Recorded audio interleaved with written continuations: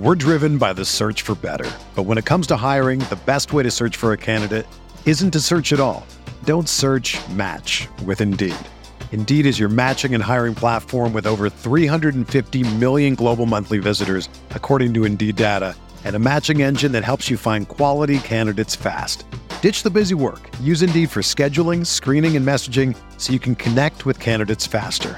Leveraging over 140 million qualifications and preferences every day, Indeed's matching engine is constantly learning from your preferences, so the more you use Indeed, the better it gets.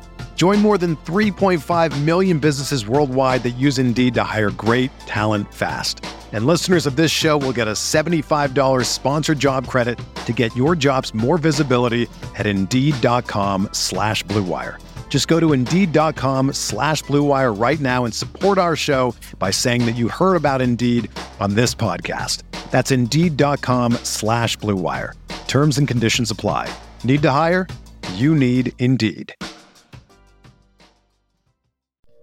Arizona, Colorado, Indiana, Michigan, New Jersey, Tennessee, and Virginia. WynnBET is now live in all these states, and the excitement of Wynn Las Vegas has finally landed in online sports betting and casino play. From boosted parlays to live in-game betting odds on every major sport, WynnBET gives you the tools to win. Sign up today for your risk-free $1,000 sports bet. Download the WynnBET app now or visit wynnbet.com to start winning.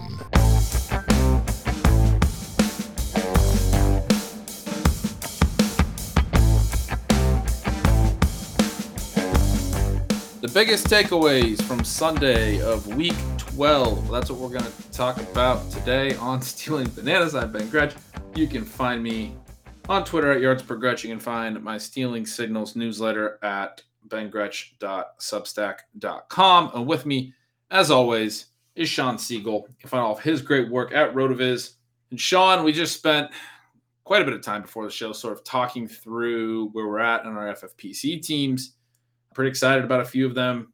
Our best one is in great position. It looks like we're heading into Sunday Night Football to have, I think we have win-loss locked up and then also total points, which will be great. A couple others that are either going to be in their tournaments or fighting to move on or whatever. But an exciting sort of final week for the FFPC competitions as we move towards the league playoffs next week.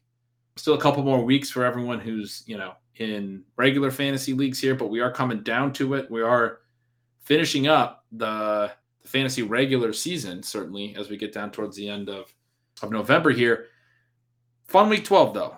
It was kind of an up and down sort of day, I think. There was some, like for DFS this week, there was not a lot of plays that screamed great plays. It was just one of these kind of gross slates. There were some things that really popped. A couple of the late round running backs, especially. You had Leonard Fournette scoring the 4 touchdowns. You had Cordero Patterson, the big early season pickup, having 2 more himself. Does 0 RB work? Well, Ben, definitely there was some excitement last week about Jonathan Taylor and Austin Eckler with their combined 9 touchdowns. We were very excited about Jonathan Taylor as he is one of our main guys. On the other hand, if you paired that with a late round approach, or you just went straight 0 RB, then our teams with Tyreek Hill are doing well. Our team with Stephon Diggs is right there at the edge to win total points. Devontae Adams has come through again. And you kind of contrast that with, it seems like when you look at the top 5 picks here, we've got Christian McCaffrey, hasn't scored much this season, goes out again today in the Carolina Panthers bloodbath. This was the end for 2021 Carolina Panthers. They got steamrolled by a rising Miami Dolphins club today. Alvin Kamara can't play again this week. Dalvin Cook goes out during the game today. Derrick Henry was having one of the all-time great seasons, and so we definitely want to give him credit for that, but he has been out. And I think especially when you see how many points his running back teammates scored today, and if you're a Derrick Henry manager, it's kind of a sad day because there were a lot of points out there. Derrick Henry, obviously an unbelievable superstar. And then you look at Ezekiel Elliott, who has sort of climbed through on some touchdown-heavy games, but now it sounds like he may sit or at least be marginalized during the fantasy playoffs. You and I kind of had discussed that after the Thanksgiving game there on Friday. So, people say you can't get these running backs late, which, we go through the history and it's not exactly true. And it's not exactly relevant in that you're trying to play this 1 week at a time. But then would you prefer to have Christian McCaffrey or Cordero Patterson and Leonard Fournette today? I mean, or for the season. For the season. For the season, it's tough. I mean, Fournette obviously is a guy we weren't heavily on, and that's a tough one. And it's the thing too, where even if you're a zero RB manager or like the zero RB sort of, what would you call us? I don't know. Aficionados is. I think people just call us truthers. Crazy, I think. Okay, I would prefer. You're not going to be on all the guys. And so it is kind of a situation where you can be like, this is one of the greatest years ever for zero RB and not even end up being on the guys yourself, in part because a lot of these players were even less expensive than what we tend to think about. Elijah Mitchell, another big game today. You and I have him on a team with Jonathan Taylor that is looking very, very good. And then A.J. Dillon does a lot of nice things again today. Man, that guy is really packing a load. And then you see that receiving touchdown, the flexibility there. If you have Dillon or you have Aaron Jones, you're looking at that and you're like, these guys should be starters at separate places. They are too good to be sharing a backfield. We're getting a lot of points, and we should give a lot of credit to Leonard Fournette and the Bucs today. Ben, this was a crazy one for me, more than any individual weekend that I can ever remember, where, like I said, you and I were in great shape coming in. Our was pretty well locked up. I believe I had 4 main events today where could either end up finishing first or like 5th. And so number one, those teams are doing fairly well. That's exciting. Number 2, and we've discussed this as well, just how fun 2021 has been. I mean, it's got to be one of the all-time great fantasy seasons, right? The fact that it could be that close down the stretch with so many teams, that you could have so many individual groups of players, so many individual constructions, so many ways to do it. And we're going to come out of this season feeling very good about zero RB, and yet there are going to be people who played it in different ways who come out feeling very good about their seasons too. Sure, absolutely. I think, and we've broke that down a little bit. I think the biggest thing that will probably and should be discussed will be the sort of the running back dead zone section of the draft. Those middle rounds where there was a lot of receiver upside, which, you have been talking about for years. Certainly I've written about that some. And, you see the Cooper Kupp, you see the Deebo Samuels and those guys hit in those ranges, and really just no running backs in those ranges perform. It'll be really interesting to see how people respond to that. We might actually start to move towards that a little bit more efficient draft landscape that we've talked about, where running backs are still going to always go high, but maybe I'm just wishing or hoping that people will be a little bit smarter about it. But maybe in 2022, we'll see some running backs falling out of these 4th and 5th and 6th rounds a little bit further, and people understanding that, the types of receivers that were going in the 7th round, the Deebo Samuels this year were better picks than a lot of the running backs going in the 4th round, straight up. And even if those running backs fell to the 7th round, you should still be taking that receiver. That's, I think, the long-term trend we're moving toward. There was enough discussion of the running back dead zone going into this year that the way that this year played out, I think that might be one of the big takeaways this offseason. But other than that, like you said, there's going to be people who are very content with their running back early approaches.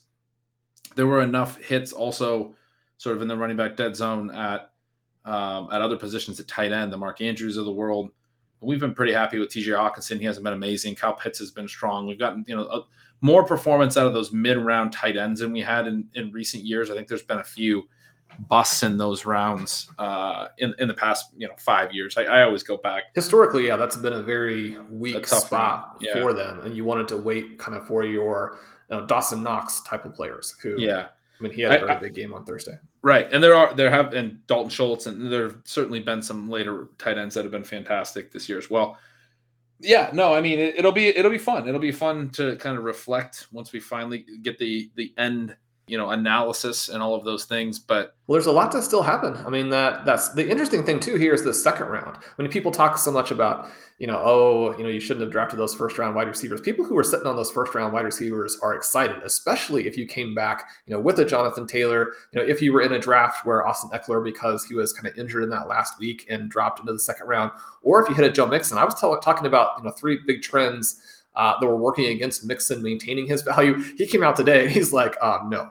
So, I mean, he put up a fantastic game. And unfortunately for us, I think the Bengals are kind of morphing into this elite team and one that doesn't need to be that pass heavy.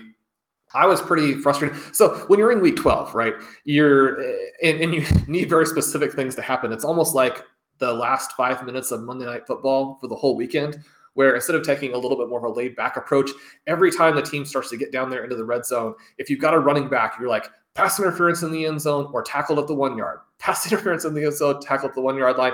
If you've got the wide receivers, you're like, just make the play. When T. Higgins, again, it's like, how many times can you go down at the 1 inch line? He was in on that one, Ben, but obviously they weren't going to have the angle to overturn it, but he was in. I mean, you take that away from him and give it to Mixon. It's just, that was brutal. I don't know how they don't have that angle. That was, very frustrating just from a viewer standpoint. They kept showing all the different vantage points, and Zach Taylor was taking it down to the wire. He ends up throwing the challenge flag. I think he was just hoping to see a good angle, and they never did, and he still threw the challenge flag that they still didn't have a good angle. Well, and I think he was, in some ways, trying to show support for Burrow and Higgins, because Higgins has had a little bit of a rough go of it here. Of course, and that was at a point where the game was already sort of in hand, and so I think you're absolutely right about that. But there wasn't going to be the angle, like you said, for them to be able to make that decision. But Higgins still has a great game. The sort of one of not entirely the game we've been hoping for, but in some elements of it certainly. 6 catches, 114 yards, a TD, could have been a 2-touchdown game. Looked very good. They only throw 25 times, though. Like you said, Burrow throws for 190 yards. Mixon rushes 28 times for 165, 2 touchdowns. You get 5 more carries for Chris Evans, 3 more for Samaje Perine. They wind up with 38 carries to those 25 pass attempts. That's not going to be great. And really, it was, pretty evident right before half. They had gotten out to that pick 6 was killer. The 24-3 lead, and then Ben Roethlisberger threw, a Ben Roethlisberger pass, and we got a pick 6 to make it 31-3. They had just gotten it to 24-3. I mean, it was still feeling like, this game had the potential to have a little back and forth to it, maybe if the Steelers could get some offense going. But that touchdown and the pick 6, it was like, oh, okay, well, the Bengals are going to run the whole second half, and that is what we saw. A little bit disappointing there, certainly for Ja'Marr Chase managers and for Higgins, who was already really crushing, to be able to sort of have his big breakout game cut by a lack of pass attempts, basically.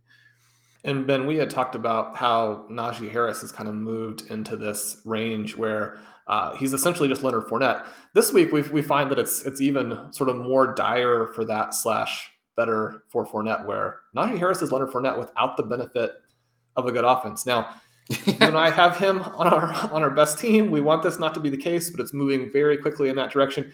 I mentioned those, the way that people are rooting for touchdowns on this week 12, have Tom Brady starting in a league that was going to come down to like 1 or 2 points. You just know it's going to. When he has that quarterback sneak, doesn't get in, there's a penalty. I was going through it fast. I'm not sure whether or not that would have wiped out the play if he does get in, but then you have the Fournette carry on the next one. You're like, that's a massive swing in the wrong direction there. So Fournette, a lot of nice plays. He gets some carries in close, but he breaks the big play to kind of seal the game. This was one where the Colts look pretty good. Carson Wentz looked pretty good, but they got away from what they do in the third quarter, in part because Carson Wentz had a good first half. And so this kind of thing can happen. But I mentioned in tennis from time to time, where sometimes the worst thing that can happen is that you're so hot that your shot selection starts to break down because you can feel like you can hit anything. The Colts seem to feel like they could hit anything in the passing game, forgot, or just, we know that it's hard to run against the Buccaneers, but you think of that drive where Taylor eviscerated them in the fourth quarter, brings them back there, And if you have that throughout the second half, as opposed to that one big drive, then the Colts are in the middle of this massive reality push to the playoffs. And instead, it's sort of a heartbreaking loss for them. Yeah, and that came, not long after a Nyheim Hines fumble on a punt, which was a pretty big moment as well. The Colts had gotten a stop after Tampa had scored on the previous 2 possessions, their first 2 of the second half. And, the Colts had the halftime lead. Tampa comes out, scores 2 quick touchdowns in the second half, or not really quick, somewhat lengthy drives, but they get a stop on that third drive. The Colts had not yet scored in the second half. They get the ball back. Their 24-14 halftime lead was then, at that point, a 28-24 deficit, and Hines unfortunately fumbled that punt. It put the Bucs in great field position. The Colts were able to hold them to a field goal. It made it 31-24.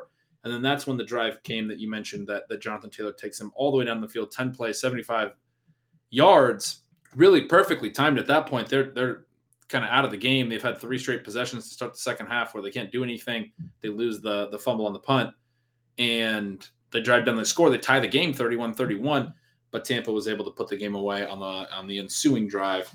Although it was pretty interesting, that last Fournette run, he probably should have went down and set up a game-winning field goal, let the clock run down a little bit. They could have kicked a little chip shot. It really wasn't going to be a huge win probability difference. I was joking with some people that, it's 99% to 99.5%. But the ensuing kickoff after Fournette scores, the Colts almost ran it back. And they got it all the way into Tampa territory. I'm kind of just doing a recap of the game, but it was an exciting game. If they would have ran that back, it would have been very interesting for Fournette that he, just plowed into the end zone for his 4th touchdown as opposed to going down and setting up the game-winning field goal. I think it was like the last guy barely got the returner, but the Colts did fall ultimately. I was hoping they would pull that one out. Yeah, we're on with the Colts there, but that was, like you said, fantastic game. Rob Gronkowski, huge in fantasy, especially if you get the tight end premium, but he looks back. It's funny because, he looks, like a retirement home participant out there, and yet it doesn't matter how you look. It matters what you can get done. He was going down the seam, getting open. Those are the passes that Brady is comfortable throwing, very accurate on those, a big game for him. So the Bucs kind of get it turned back in the right direction, and they'll be there in the mix with the Arizona Cardinals, who hopefully will come out of the bye healthy. One of the wide receivers we talked about in the past week, Ben, when we were looking at players who are on the verge of breaking out, what their receiving profiles are, if they could get some deep shots to sort of add on to what they have going. Jalen Waddle, without Devontae Parker, without Will Fuller in there, the offense is him, and teams are struggling to take him away. Now, he's been getting a bunch of short targets. He's been running after the catch okay. But today he broke a couple. He also made a very nice end zone reception, scores the touchdown there. He ends up with a massive gain. And if not for Cam Newton being unable to complete any passes to anybody, then maybe you're seeing this kind of 40-point game from Waddle if the Dolphins have to keep going. One of the things that was kind of too bad today is we saw some young receivers break out and didn't need to continue with it because of the game context in the 4th quarter. Yeah, and that's something we definitely talk about throughout the week. It's something I talk about a lot in Stealing Signals with a lot of these types of games that, it's just obviously part of football, but one of those things that happens. And Waddle, yes, looked fantastic again today. Has a 57-yard catch. Most of that was after the catch, but I think it was you last week on our shows, right? We were talking a little bit about how Waddle hadn't done a lot down the field yet. We get the big play now instead of, he had this really low yards per reception. We know he's an explosive player, and this one was more of like like an intermediate crosser, but same concept as what you were saying, which is essentially that this guy's explosive. He can have a 57-yard play pretty easily. He showed that. That was pretty exciting. On the other side, DJ Moore has a 64-yard play. Yeah, you mentioned Cam Newton ends up with 5 completions. He's pulled in the 4th quarter. PJ Walker adds another 5. They have 10 for the entire game. So if your Carolina Panthers didn't have as many receptions as you were hoping for, that's a big reason why they only completed 10 passes. Moore had a couple of drops early, or certainly they were called drops on the broadcast. One was pretty bad. One I thought was pretty challenging, but he hits on the 64-yard catch not long after that. I was a little bummed about that though, because he got open and it was underthrown by a couple of steps, and it allowed Xavier Howard to basically run past Moore as he slowed down to catch it, which then meant Moore had to try to beat him to the end zone, as opposed to if the throw was sort of in stride, Moore could have just outran him to the end zone. He ends up with a 64-yard catch down into the red zone, doesn't get the long TD. He did have 4 catches, 103 yards on the day, but a really poor passing environment for Carolina again. And that's been a really big story for them all season. It's been, unfortunately, the big story for DJ Moore all season. Well, then once we come back, we will focus on a more upbeat note on a rookie running back who looks to be one of the next stars. I'll be interested to see where he goes in next year's fantasy drafts. He's going to climb up out of the dead zone and into the second round.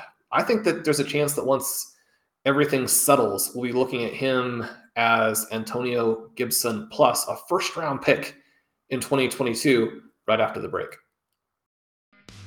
NFL football is finally back, and there's no need to exhaust yourself searching all over the internet to find NFL tickets anymore. Because TickPick, that's TickPick, is the original no-fee ticket site and the only one you'll ever need as your go-to for NFL tickets. TickPick got rid of all those awful service fees that other ticket sites charge, which lets them guarantee the best prices on all of their NFL tickets.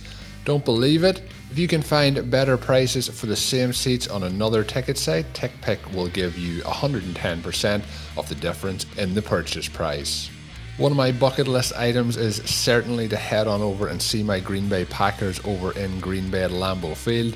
I'm super excited to see how this season plays out for the Packers, whether it's the Packers or any other team that you want to head and get in on the action this season and attend a game. Whether it's a home game for your favorite team or it's on the road, TickPick has you covered. Visit tickpick.com/rotoviz to save 10% on your first order. So if you're thinking of going to a game this season, don't wait. Head on over, get those tickets. That is tickpick.com/rotoviz. We're driven by the search for better. But when it comes to hiring, the best way to search for a candidate isn't to search at all. Don't search, match with Indeed. Indeed is your matching and hiring platform with over 350 million global monthly visitors, according to Indeed data, and a matching engine that helps you find quality candidates fast. Ditch the busy work. Use Indeed for scheduling, screening, and messaging so you can connect with candidates faster. Leveraging over 140 million qualifications and preferences every day, Indeed's matching engine is constantly learning from your preferences, so the more you use Indeed, the better it gets. Join more than 3.5 million businesses worldwide that use Indeed to hire great talent fast. And listeners of this show will get a $75 sponsored job credit to get your jobs more visibility at Indeed.com/Blue Wire. Just go to Indeed.com/Blue Wire right now and support our show by saying that you heard about Indeed on this podcast. That's Indeed.com/Blue Wire. Terms and conditions apply. Need to hire? You need Indeed.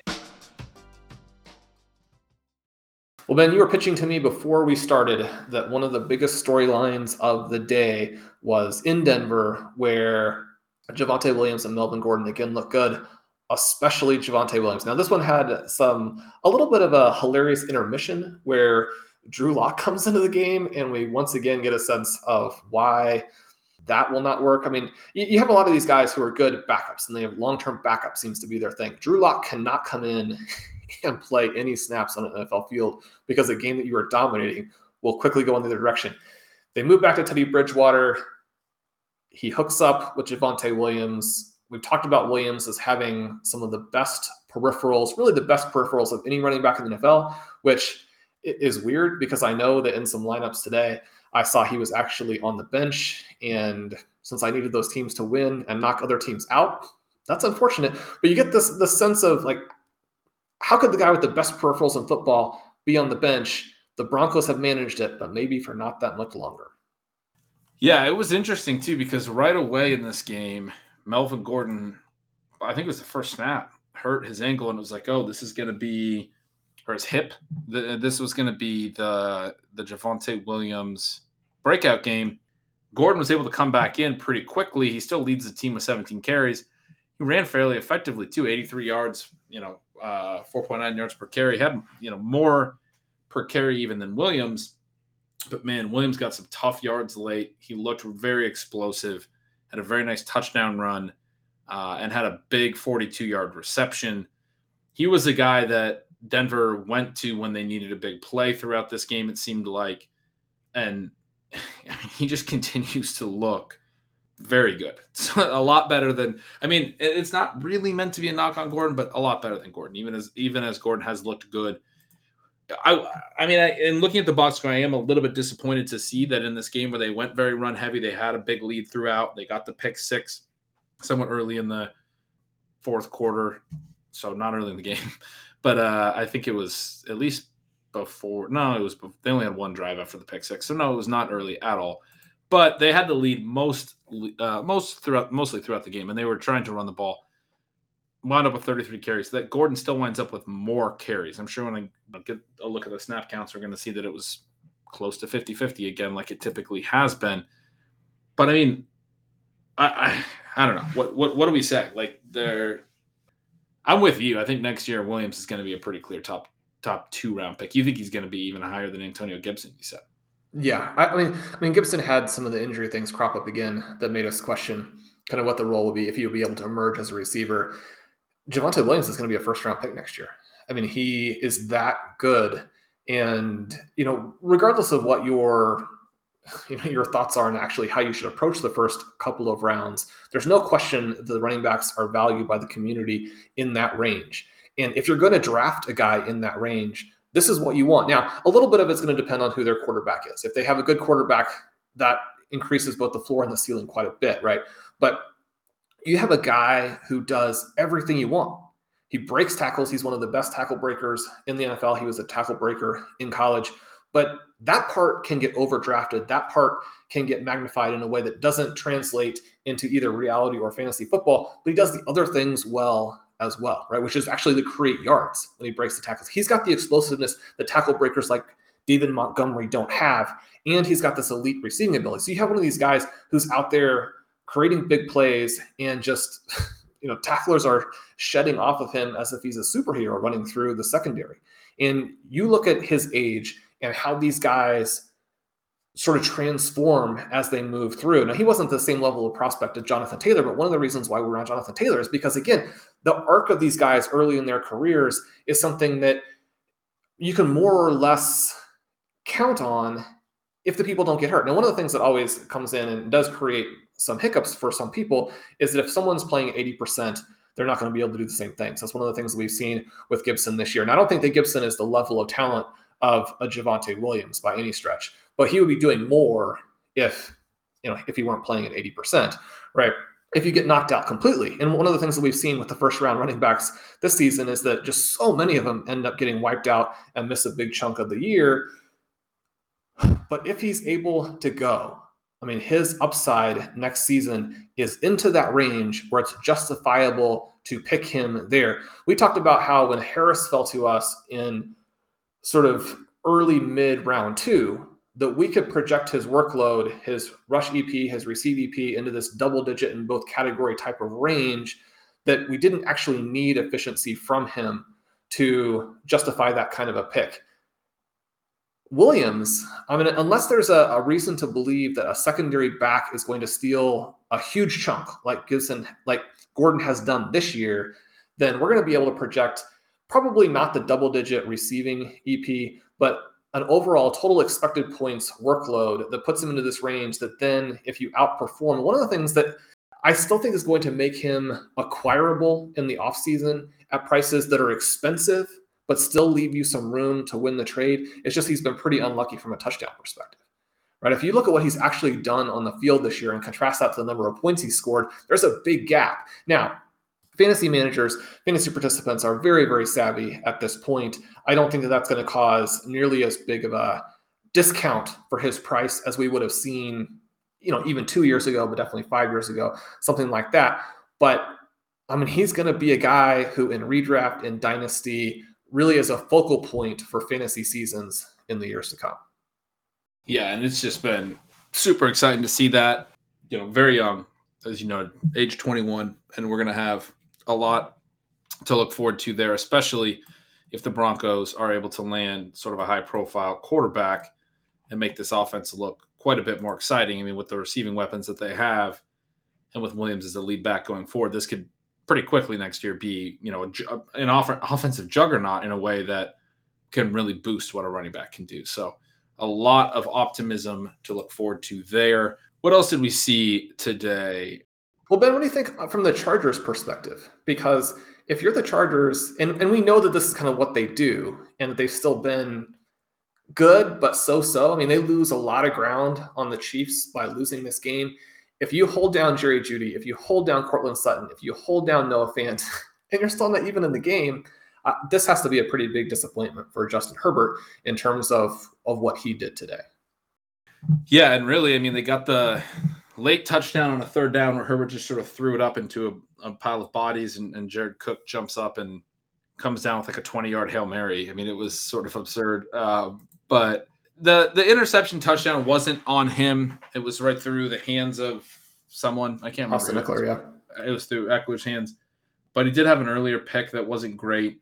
Yeah, I mean, it was tough to understand, I guess, again, with Herbert. He's been sort of up and down, had a really good game in week 11. I think here in week 12, it was tough for him to get the ball down the field. That's something we've seen for a lot of these vertical passers with the 2 deep shells and all these things. I'm expecting, obviously just watching the game live, you don't have a great feel for that, but I'm expecting to kind of get some analysis from this game that says that they had to take a lot of throws underneath. Keenan Allen, again, 10 targets, catches 7 passes. Eckler, 8 targets, catches 6. Mike Williams has 8, gets a couple of deep shots, but only catches 4 for 39 yards. I mean, he wasn't catching the downfield ones. He made a beautiful play where, offensive pass interference where he doesn't even touch the defender. That was a terrible call. Yes, that was he went up and got about a 20, 25-yard catch and got called for an OPI, that biggest phantom OPI I've seen in a while. But yeah, I mean, certainly something where the Chargers want to be vertical. It's sort of interesting because their defense is the one that's sort of credited, and Staley's the one that's sort of credited with being somewhat of the catalyst for this bend don't break defensive style that's been a big part of the 2021 NFL season. Early in the year, the Chargers were not letting anyone throw downfield on them, allowing everyone to run on them. They still are. I think they lead the NFL in rushing yards allowed, or they did heading into this week. And very efficient, and a lot of rush attempts against them because they just don't get out of their deep shell. They just let you run. They ask you to run. But now teams are doing that to their offense, and Herbert's having a really hard time consistently moving the ball, which is, sort of, I think, hard to explain when you do have Keenan Allen, you do have Austin Eckler, you have 2 players that should be able to punish defenses for sitting back when you hit them underneath, and they're able to do a lot in the short area of the field. Do you have any big, strong conclusions? Just, I think that the Denver Broncos do have a good defense, and we saw them do this to the Dallas Cowboys. And the question was, what's wrong with the Cowboys?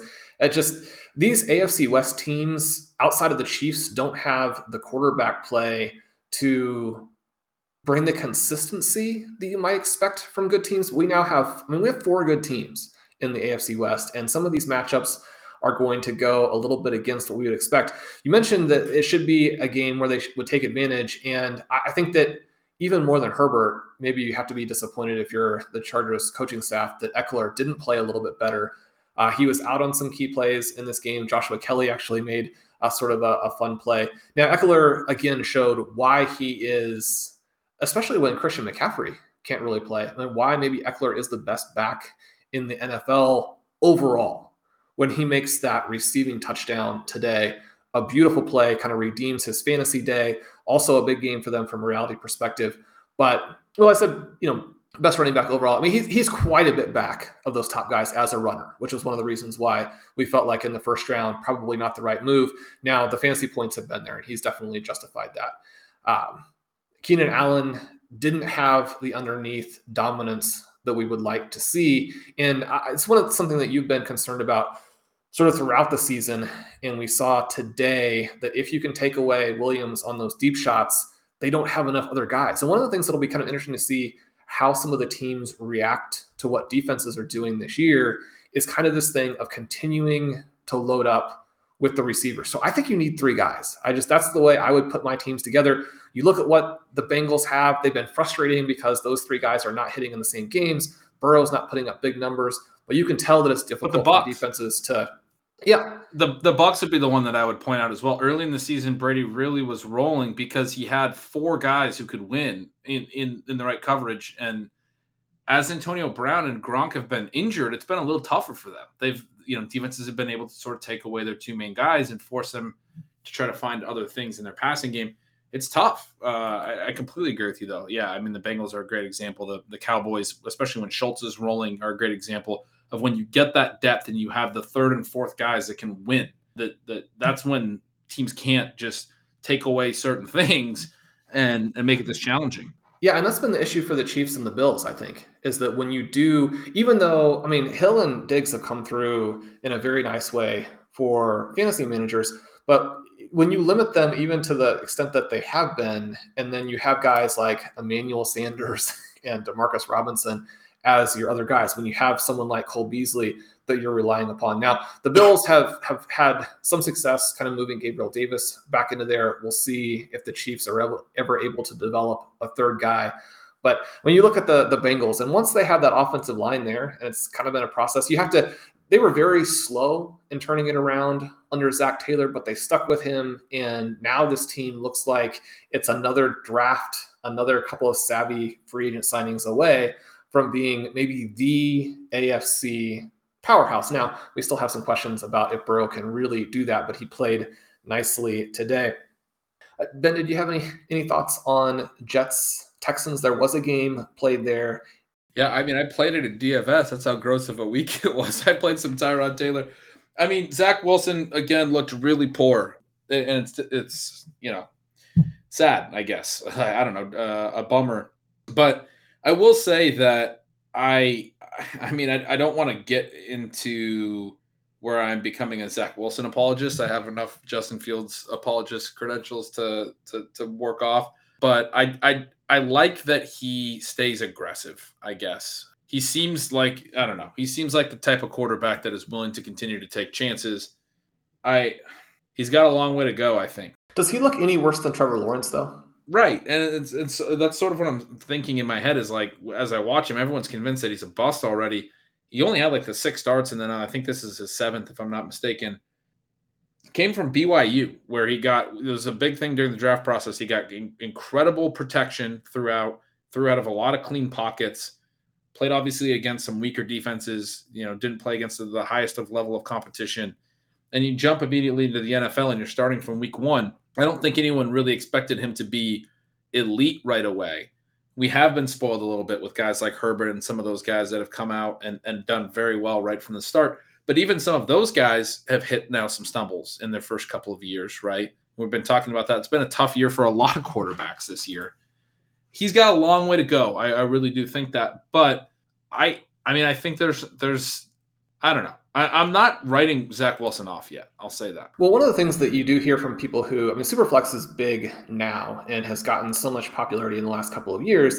And we have this, season last year where Burrow and Herbert both play well. And I think people were very surprised by how good Herbert was, sort of discounting the athleticism and the cannon a little bit and giving credit to some of these other players who had more elite weapons around them, maybe emerged later, whereas Herbert was someone who emerged right away, has the athleticism, has the arm strength, but maybe didn't have the system and the structure, all that kind of thing. But we also know that it's tough to project some of these quarterbacks, right? People who have been playing Superflex big for 6, 7, 8 years will remind you that QB hit rates are not very good. And so when you're taking some of those picks early, you are taking some risk. It's one of the reasons why if you're in a Superflex startup, there's a lot to be said for just anchoring your team so you don't have to be in that lottery every year, kind of in the draft. But you mentioned how some of these guys are struggling. Some of the guys are also emerging a little bit. We saw a very good game from Tua today, and he's someone who a lot of people have written off and probably actually has to have a pretty good finish to the season to be the Dolphins quarterback of the future. I mean, he's still in that range The thing that I saw today with Wilson was, number one, there are a lot of throws where you're like, I mean, you got to dial it back. You got to figure out where you're going with it. At the same time, the arm strength is there. I mean, there aren't a ton of quarterbacks in the NFL who have that much arm strength. He's got mobility. You look at a few of the plays they could have made in this game, and probably a lot of people weren't playing him, and so weren't watching this game that closely. But he had Elijah Moore for a touchdown early. A guy came unblocked, and you're going to have to let the guy run the route. I mean, Elijah Moore was going to win even after stumbling. He was going to be wide open down on the edge. Wilson was going to be able to fire his cannon over there. Now, whether or not it's an accurate throw and they would have scored the touchdown is a separate question. But because they blew the blocking scheme, he gets a sack. And because Moore stumbled. I mean, to be fair, we love Moore, but he ran the little in and out whip route, and it would have been really nice if he's a quick guy. He can make that without stumbling. But as he was stumbling, Zach Wilson is getting tagged. Right. But and then he has the play a little bit later where Ryan Griffin is running open all along the back of the end zone. And yeah, it's not a perfect pass, but that pass is there and it is dropped.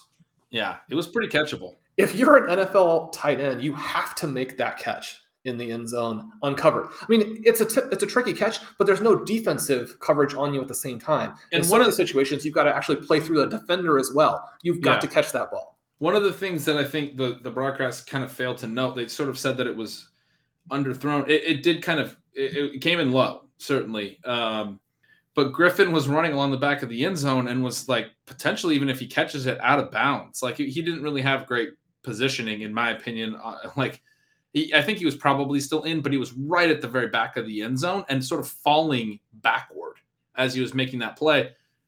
You can't go out of bounds, right? So like in some respects, it's like Wilson is throwing this knowing where the back of the end zone is. You need to be working, you're working across, but you don't need to be falling back out of bounds to make this play. You need to be working back towards the ball. I think, Griffin did not make a very good play on the ball. And then due to a penalty, they do get a shot there to have him actually score a rushing touchdown, which again, a little bit like with Daniel Jones, and the Giants have to be excited, even though they don't basically score any points today. They're able to come away with the victory over the Eagles. But even some of these guys who are kind of right there borderline, there is a value to having the athleticism that at least keeps you in the conversation. If Daniel Jones weren't so athletic, I mean, he would be done.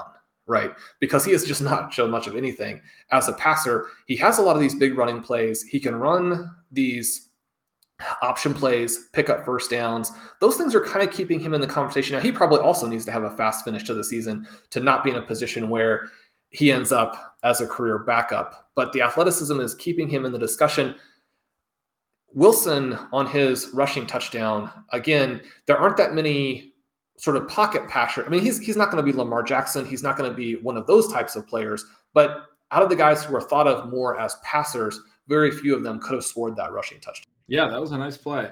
Laid out to get to the goal line. It looked like he might have been down. The replay showed that he did a very good job of keeping his knees off the turf and extending and getting the ball across. It was very well done. I got a question for you. You're way better than me with dynasty trade values. Is he a buy low right now? Is he somebody that you'd give up like maybe say a future, probably a later second? I mean, I would have to think that people who took him maybe he was more like a later first this year. He was not typically a top 5 pick unless your league goes really QB heavy. It's maybe like the 8th or 9th pick in Superflex drafts this year. I would think that some people who drafted him think they wasted a first round pick and might be willing already to move him for like a late second right now. Is that something that you would do to try to grab a young quarterback? Is he like a legitimate buy low? Because I think a lot of people love to talk about buy lows that no one's actually selling low. Yeah, I don't think you could probably get him for that because the people who did draft him, I mean, they've got to find out. They can't afford to have that be a bust, especially at that position where, if you then go back in the next year's draft, we know that the perception, at least right now, is that it's lacking in impact QBs. And so if you missed on Wilson, I mean, you may be stuck now with even just getting to your 2 QBs, or certainly you're stuck with your QB depth a little bit, and you need someone who can give you some value next year. So I'm sure there'll be some offers out there. I think it's a little bit more probably in the range where maybe he drops back 3 or 4 slots. And so if you have a second round pick, would you trade for him for an early second? That's again going to depend a lot on on where you are. You and we talked a lot this offseason about kind of setting up for the long haul. And so you and I have a lot of picks. The teams I have with Monty and Blair did a similar thing, have a lot of picks. If you've got multiple first-round picks and then say 4 or 5 second-round picks, I think you definitely have to get out there and try and pick these guys up. Now, the trade deadline just passed in a lot of formats, but also that is going to open up again in many formats as soon as the season ends. And so that time period actually is interesting because we do tend to have a month to 2 months, and we'll have a lot of fun ceiling band shows for you kind of in that range where the new values haven't set. And so if you can be active then where most people are kind of taking a break, then you can shuffle your team around in a way where you get some very good values, I think. Yeah, that sounds great. I think probably you're right that you couldn't get Wilson for like a mid to later second, but I bet you there are some people out there who took him sort of begrudgingly as the later. I know I took him in a super flex and I was not particularly high on him, and I'm looking at him on that roster and I'm like, I wish I wouldn't have taken Zach Wilson. I wish I would have taken one of the Jalen Waddle or one of the high end receivers that I could have got. If someone came along and said, look, you can start over next year with a second round pick instead of this late first that you used on him, Sean, I might think about it. Sean. And there's people that are crazier than me. So the moral of the story here is send your trades to Ben. He does want to sell his Wilson shares. Well, Ben, we probably need to wrap it about there today. We get out and watch some of the Sunday Night Football, see if our teams are able to make it through. I just wanted to let the listeners know we've had such a great time with you all doing the 3 shows a week in season, doing these Sunday night shows together. And I mean, there's nothing better than getting to chat with Ben after a full day of watching football.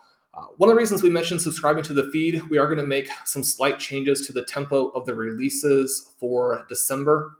Instead of doing sort of a show Sunday night where we talk a lot about the games, we're going to incorporate that into some of the shows later in the week. We'll be doing 2 shows a week for a while here. And Ben, we're going to go back to also discussing some sort of big picture topics. We love to go through those. And those obviously come in. We talk about those quite a bit on Fridays, but you and I want to go through structure in some different formats. So if you've had bad luck, and bad luck happens to all of us. I mean, everybody can pick out a team where 4 or 5 of their key players were injured. If that's kind of your main team and 2021 has been disappointing and you're no longer really excited about hearing about fantasy football from that perspective, never fear. We're going to be talking about dynasty. We're going to be talking about prospects and how to go about getting ready to do your rookie drafts, do your prospect research, those types of things. We will be talking about dynasty. And also, Ben, there's going to be plenty more from Stealing Signals with these 2 shows that we do. So we'll get lots of stats from your pieces, lots of stats from the Zero Hour Reviewers. We're not going to change away from that, but we're going to broaden out again and really explore a lot of fun, different types of topics. So if that's the kind of thing that you're interested in, you'll be getting a lot of that from us in December. And I'm really looking forward to it. Yep, that'll be great. We're kind of heading towards, obviously, the end of the season here in December, and January is kind of a quieter time for anyone who isn't aware. But for those of us in the content industry, a little bit of a quieter time, as people's teams, we hope that all of our listeners obviously are going to be competing for winning championships, but certainly the season is starting to wind down. So we're going to be doing the 2 episodes, be a little bit more focused every week. Really excited to just dig in on Wednesday with our biggest takeaways after, we've already done all the research as well. So should be a fun time going forward, and we'll still have 2 episodes every week. Plenty to talk about as always. Good luck, everybody, tonight. And as you're listening to this on Monday, good luck on Monday Night Football. If Week 12 is your final week, then we hope that you were able to make it through. If you got a couple more weeks, then good luck with those. I'm sure that many of you are cruising toward the bye and will be in great shape to just win a couple of games to win your fantasy title. As always, I'm Sean Siegel. With me is Ben Gretchen. You can follow @yards_per_Gretchen and subscribe to the fantastic Stealing Signals newsletter. If you want a 10% discount to RotoViz, now is a great time to buy because you get the coverage all the way through this time next year, and you get that great discount as a loyal RotoViz radio listener. Use the coupon code RVRadio2021. We will be releasing shows at some different times over the next month. Make sure you subscribe to the feed to get those when they come out. If you're interested, leave us a rating and review on your favorite podcast app that does a lot for us, and we really appreciate all the great feedback that we've gotten. We'll see you guys again soon.